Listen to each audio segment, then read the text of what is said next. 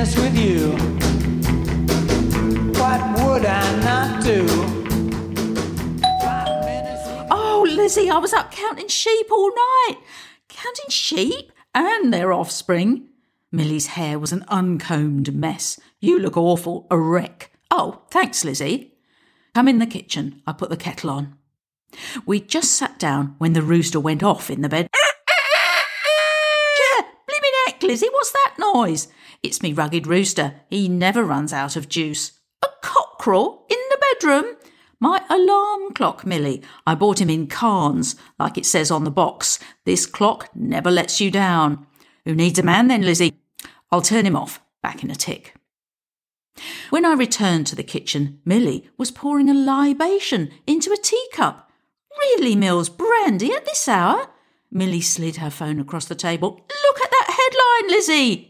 I saw a photograph of a woman wearing a hood. The headline said, I grew mouse whiskers after the jab. Remember what McDoodle said? The vaccine changes your DNA. Oh, my God. She's turning into a giant lab rat. I reached for the brandy. Says here she's local. A resident of Toddlington? Yes, Lizzie, she's one of us. The glass in my hand started to shake. People turning into rodents right on my doorstep? It was a bridge too far. I said to Mills, no point sitting here worrying. Let's get out for air before old Nosy starts on her rounds. Good idea. On the way out, I looked at my reflection in the hallway mirror. I'd put on weight, but there was no sign of whiskers. Not yet, but for how much longer, I wondered. We walked around the neighbourhood trying to take our minds off. At that hour, the shops were closed, but over on Shackled Lane Cemetery had won an award for being the best kept boneyard in the county. It was the pride of Toddlington. Millie and I strolled through the 5-star hotel for the dear departed, seeking a dry bench. We found one with a gilded plaque in memory of Mum and Dad, and sat down looking at a black granite tombstone opposite. The tombstone had a verse etched in gold. It went, My dearest Eddie, you left this world but were not ready. A fabulous husband, a loving son, it goes without saying, I love you a ton. With all my heart, Shell. I recalled what someone had said on the radio. By the time this lockdown is over, we'll all be fossilised. May as well bury us now and be done. I was starting to feel desperate. I said to Millie, no point in sitting here all de-witted. Let's go home.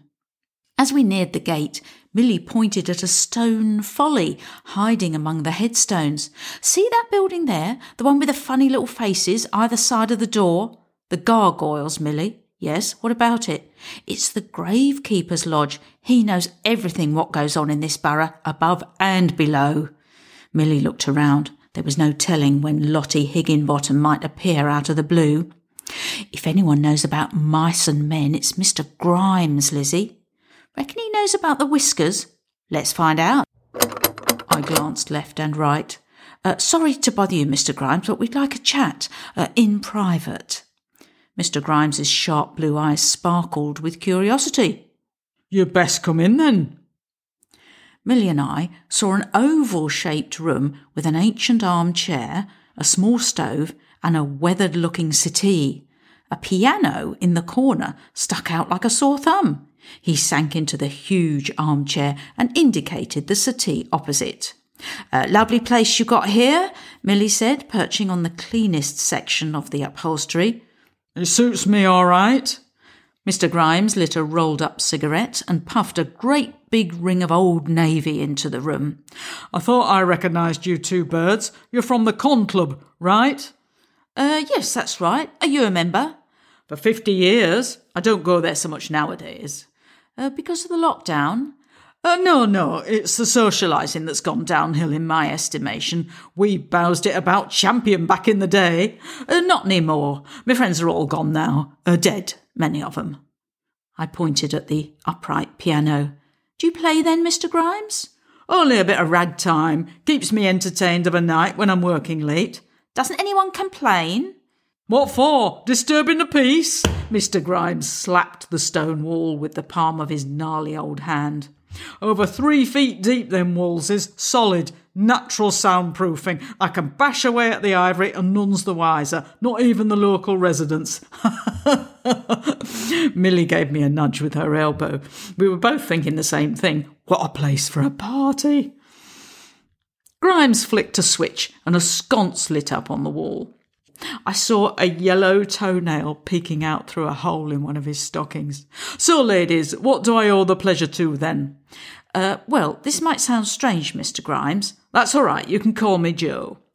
Well, Joe, there's a woman in this town who claims she grew whiskers right after she had the vaccine. Do you know anything about it? Yes, she's the wife of my nephew, Fred. Lovely lady. Eloise is her name. French, from Camembert.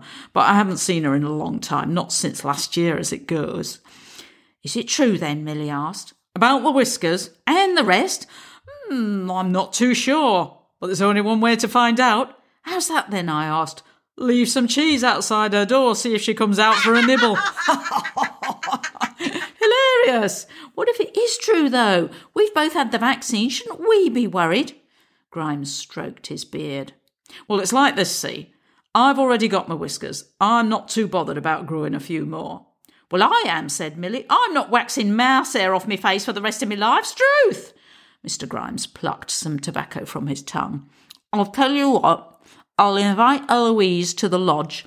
We'll soon tell whether it's true or false. Most probably it's just a fragment of her imagination. She does have a reputation for being, eccentric. Will she turn up, though? Asked Millie. She will if McDoodle's with her. McDoodle? The name sent shivers down my spine. From what I hear, Eloise is at the vicarage most days. At the vicarage? What for? Asking for salvation. Millie was outraged. Salvation? What she needs is a good set of clippers. It's a good idea to bring her to the lodge. If she has got mouse mixed up in her moleculars, then we may need to take action. Action? What sort of action? Call Rentokil? Don't be daft. Who needs pest control for just one mouse? Ah, yes, but there may be others. Sitting in the gravekeeper's lodge was way more fun than being at home chewing our fingernails. Mr. Grimes heaved himself out of the chair. That's settled then. Meet here next Friday at 6. He padded across to the stove in his stockinged feet. Fancy a cuppa, ladies?